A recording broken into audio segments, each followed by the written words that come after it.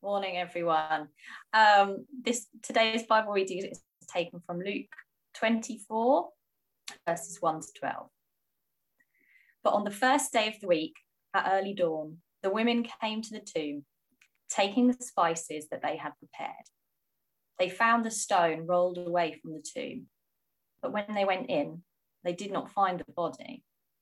While they were perplexed about this, suddenly 2 men in dazzling clothes stood beside them. Women were terrified and bowed their faces to the ground, but the men said to them, "Why do you look for the living among the dead? He is not here, but has risen. Remember how he told you while he was still in Galilee that the Son of Man must be handed over to sinners and be crucified, and on the third day rise again." Then they remembered his words, and returning from the tomb, they told all this to the 11 and to all the rest.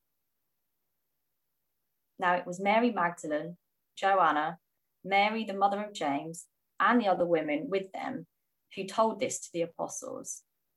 But these words seemed to them an idle tale, and they did not believe them. But Peter got up and ran to the tomb. Stooping and looking in, he saw the linen clothes by themselves. Then he went home, amazed at what had happened.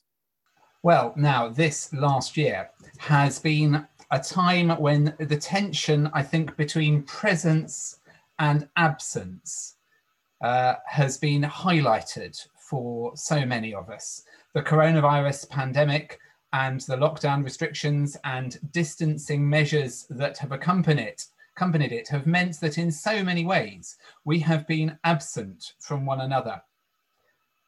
The streets of our beloved Bloomsbury have been eerily quiet. No tourists, hardly any students, shuttered shops, closed restaurants, the British Museum closed.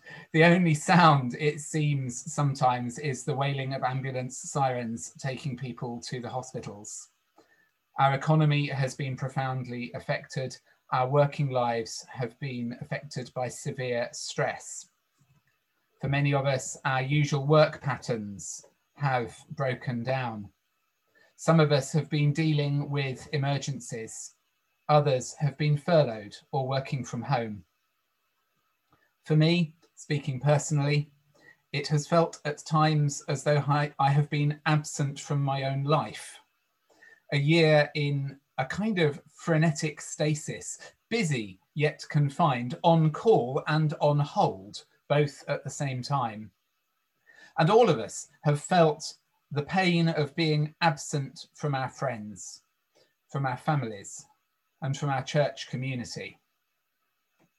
And yet, through all this, we have been able to connect with other people in our community and around the world in utterly unexpected ways. Just over a year ago, I, like most of us, had never heard of Zoom. And yet the miracle of Zoom has meant that I have been able to join with more group meetings and webinars than I ever thought possible. Sharing a view of my living space when I don't have a virtual background on with people on the other side of the world. I have also enjoyed many more one-to-one conversations with people than in a long time. Learning to be vulnerable together in the strangely intimate setting of the video call. In that sense, I found this last year to be a time when I have been profoundly present to other people, profoundly present to the congregation at Bloomsbury. We have reached out across the internet in search of connection and discovered new depths in relationship, new honesty in communication. One of the things that has been a great source of encouragement to me has been to observe how many aspects of our church community have thrived as a result of this deeper, new way of communicating. We are meeting less, but I think we are listening more. The discussion panel that has formed a regular part of our online Sunday services has allowed us to hear a far wider variety of perspectives on issues of life and faith. People have stepped up to take on leadership roles. We have come to appreciate many otherwise hidden strengths of individuals in our congregation. These are gifts from God, which have been especially precious at a time like this. We have been absent from one another, but we have also been present to each other. We have been scattered, but we have also been gathered, as our regular lockdown communion liturgy has reminded us. So we may not have been to church, at least not in the sense of visiting number 235 Shaftesbury Avenue, and our beautiful sanctuary has spent the year mostly as empty as a cave. But we have still gathered in the presence of God for worship, for prayer, and for community. God has been present to us, even as we have been absent from the places we normally go to encounter the divine. Which brings me to our story for this morning, of Mary, the other Mary, Joanna, and the other women discovering the empty tomb in the garden on that first Easter morning. This, too, is a story of absence and presence. I'm sure as the women set off to visit the tomb, the events of the preceding Friday were still uppermost in everyone's minds. The cross, the moment of divine dereliction, of ultimate abandonment, is a tale of absence, with Jesus taken from those who love him and executed outside the city wall. And by Sunday morning, Jesus had gone, and with him all the hopes and dreams that life could have been different, all the love and vitality, all the healing and wholeness that had characterized the last few years, all gone. All that was left for the grieving women, the despairing disciples, was a body in a tomb. And the women did what the men didn't. The women went to the tomb to face their fears, to anoint the body, to say one final farewell. And what they discovered was a yet further absence. Even the body itself had gone, leaving an empty cave. Easter morning is the moment of supreme absence. And yet, at that moment, when all had ended, the new beginning was already at hand. The two men in dazzling clothes remind them of what they already knew but had forgotten, that Jesus must go from them in order to be present with them. In his absence, his presence becomes known in a new and even more profound way. And so the women ran and told the men, but the men didn't believe them until one of the other men confirmed it because, well, patriarchy is nothing new. And women then, as now, often found their voices obscured by the voices of men. But the wonder of that first Easter morning was that it was in fact the women who first proclaimed the mystery of the empty tomb. And the women were right.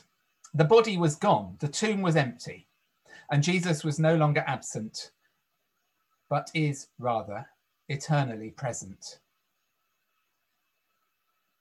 The post-resurrection new normal is not a return to the days before the horror of the cross.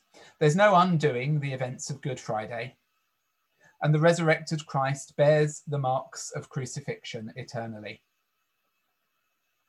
But the new possibility for divine presence that the emptiness of the tomb heralds is the new reality for those who seek God in Christ. And so we come to today, to Easter 2021, at the end of a year of absence. And my question is this: what today does resurrection mean for you? What does it mean for us to say that Jesus is raised from the dead? As we plan to return to our lives, as our city starts to come back to life, as our church takes a deep breath in the hope and expectation that soon we'll be singing the gospel of life together again, we need to ask ourselves what the truth of the resurrection means for us. We, like the women at the mouth of the tomb, are not witnesses to Christ's resurrected body. Jesus is not, physically at least, with us. Like the women, we simply know Christ through his absence. Yet Christ is present with us in ways that the disciples waiting back in Jerusalem that first Easter morning had yet to comprehend. The risen Christ is with us by his Spirit. Christ has been with us as we have been scattered by the pandemic, and Christ will be with us as we cautiously emerge from our own times of confining to find the new life that awaits us. Christ is with us as we gather, as we worship, as we pray. Christ is with us as we confess our sins and find forgiveness, as we break bread and drink wine. Christ is with us as we remember the broken body of the cross in the communion of God's people, which is the body of Christ. So what does it mean for us today to say that Jesus is raised from the dead?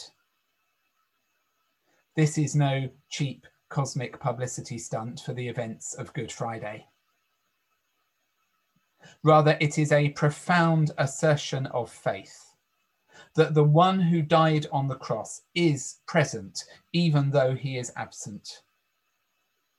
And as we consider our city in 2021, cautiously transitioning from silence and stillness to movement and bustle, and as we hope for a journey from a time of death and suffering to a time of life and living, we know that the resurrected Christ is present in the midst of it all, still drawing the world to life.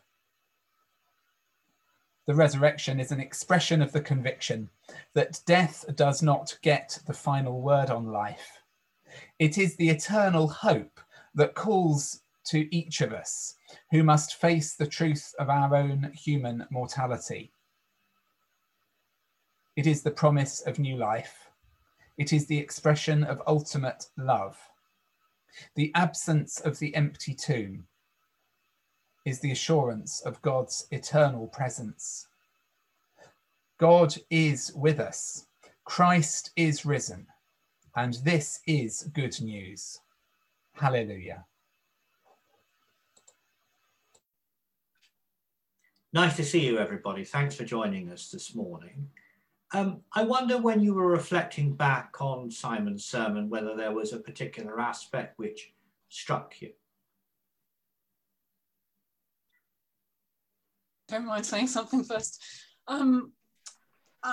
Obviously, there's I think for a lot of people, it resonates a lot with regards to thinking about the pandemic, and for a lot of people, the concept of things changing, and for me personally, things changed quite a lot in the last year, and it was quite a tough year, and now I'm looking at lots of new things. So I think, like other people, I kind of understand the sort of new life aspect, and that this Easter does feel a bit different because of that.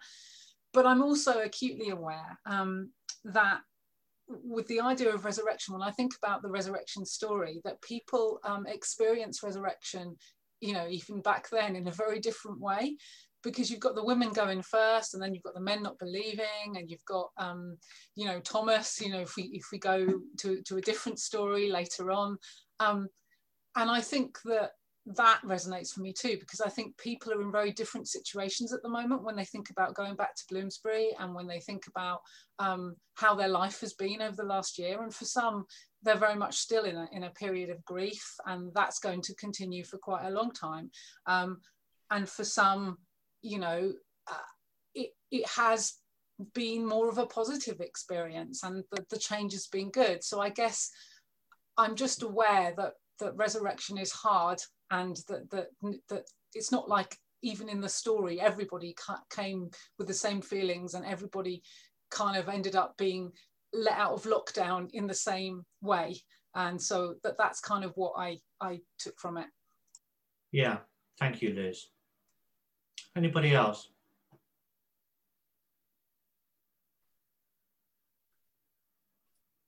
Maybe building on what Liz just said, I totally agree. And I think resurrection helps us give a kind of a fresh and new perspective on also the events we have been going through. I was very shocked at the beginning of the pandemic when several restrictions were introduced, not because I personally opposed them, but because I really struggled to figure out how they could work in practice. And I must confess that I was someone who never thought that I would experience a situation where, for example, flying would be almost impossible, or traveling would be almost impossible, or crossing borders would be almost impossible. And then I was positively impressed by the way this was handled and how people reacted to this. And then now we are facing something different, an evolving situation.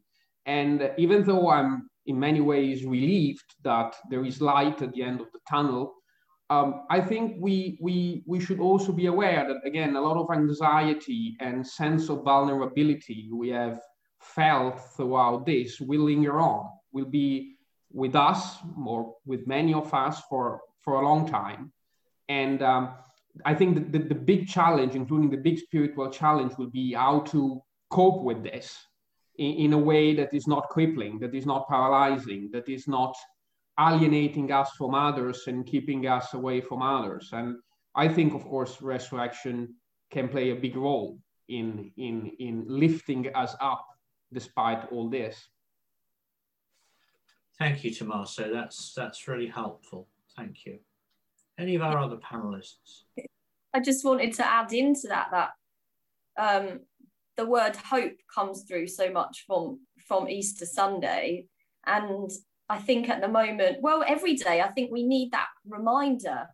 And that's why the story of it, the whole story of Easter, from all the different perspectives and all the different days and all those angles, is a narrative that we need to keep thinking about. And it's so important to keep doing that every Easter, but also, every time we celebrate communion, or every time we gather together as a group of Bloomsbury people or just other Christians, that we need to keep that reminder of the story all the time. We can't just have it once and then just go, oh, well, that story happened, everything, this is how it was.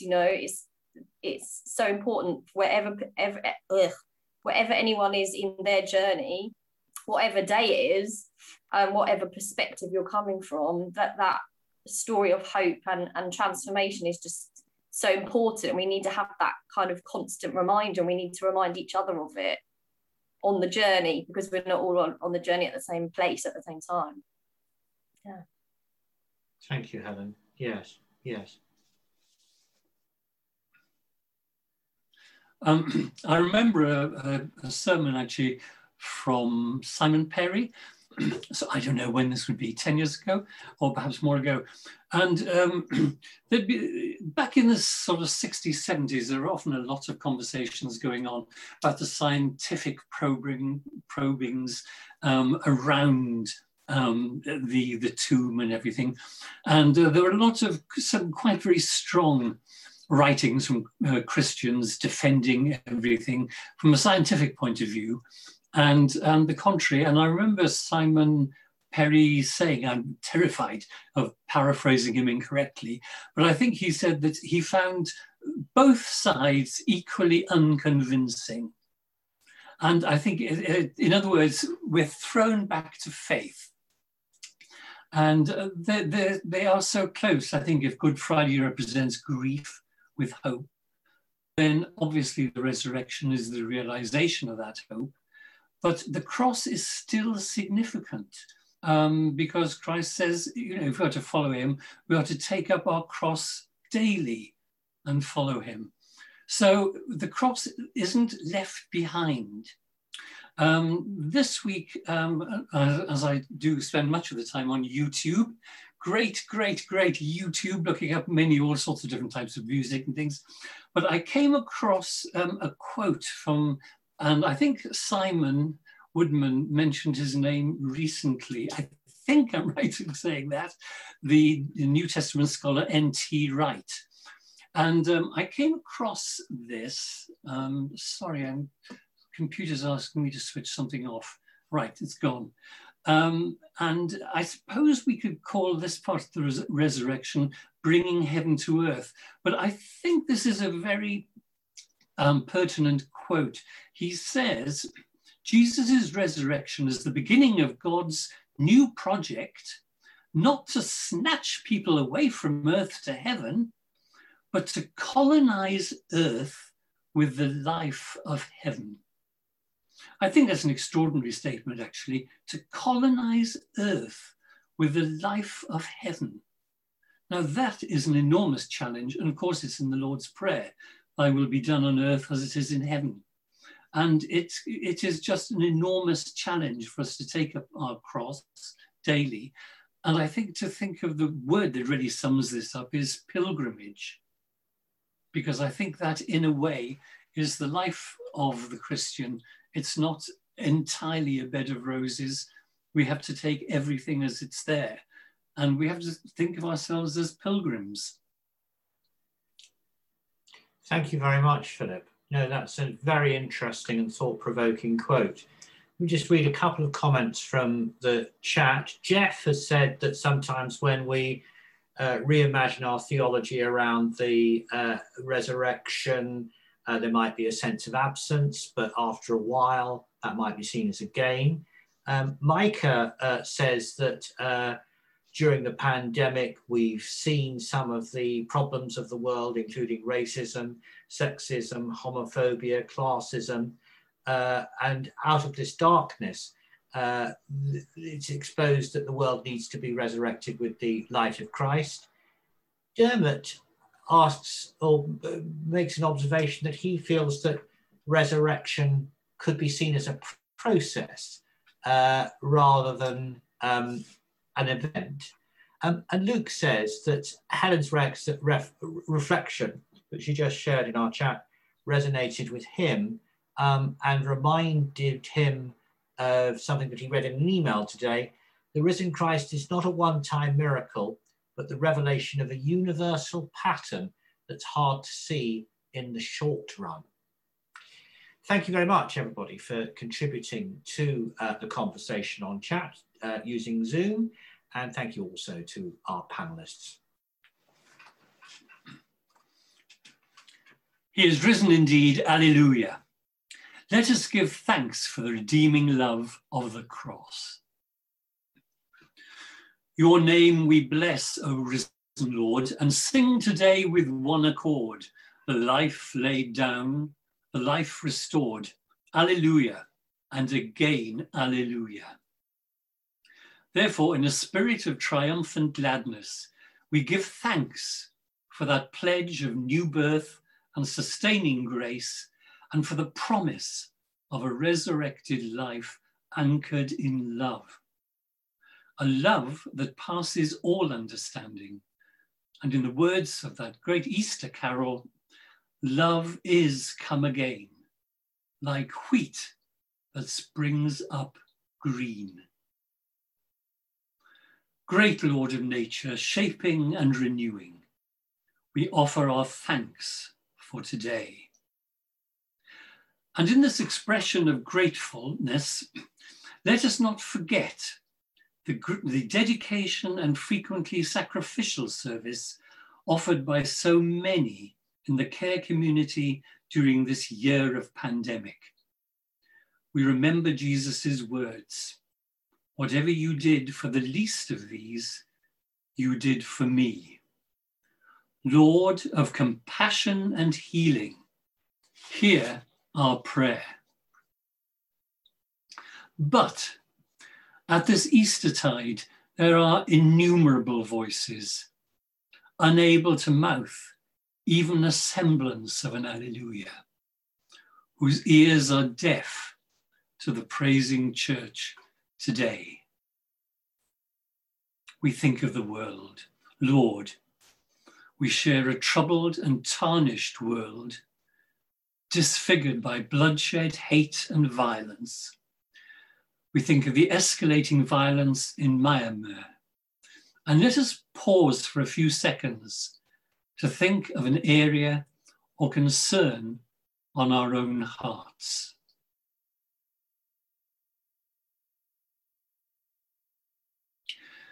And on this Easter Sunday, let us not forget about the persecuted church worldwide.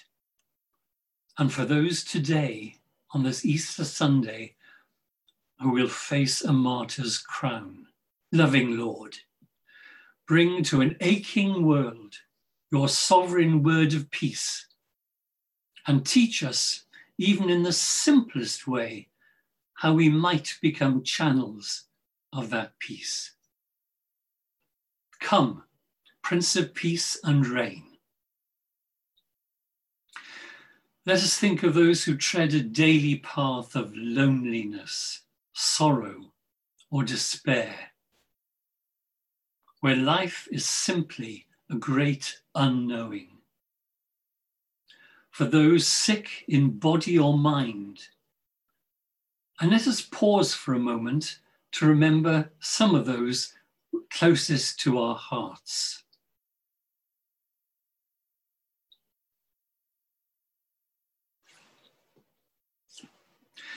And we think also of those whose lives are adjusting to the pains of bereavement.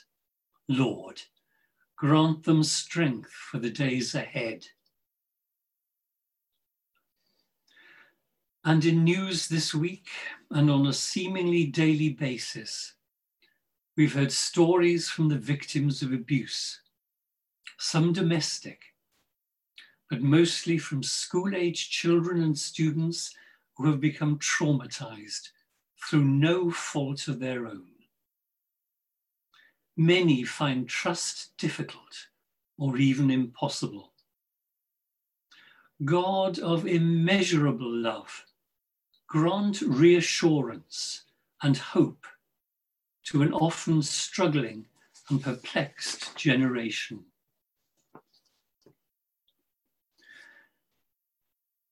And throughout our various trials and perplexities, we remember the words of our Saviour with that Easter hope. I am the resurrection and the life. The one who believes in me will live, even though they die. And whoever lives by believing in me will never die. So it is Easter Sunday, and we rejoice that we can celebrate life.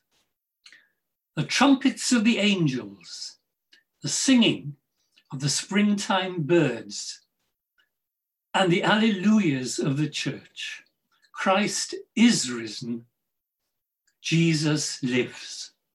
Amen. May Christ, our risen Saviour, inspire us with fresh hope, and may the assurance of God's eternal presence bring peace to us all this Easter Sunday and always. Amen.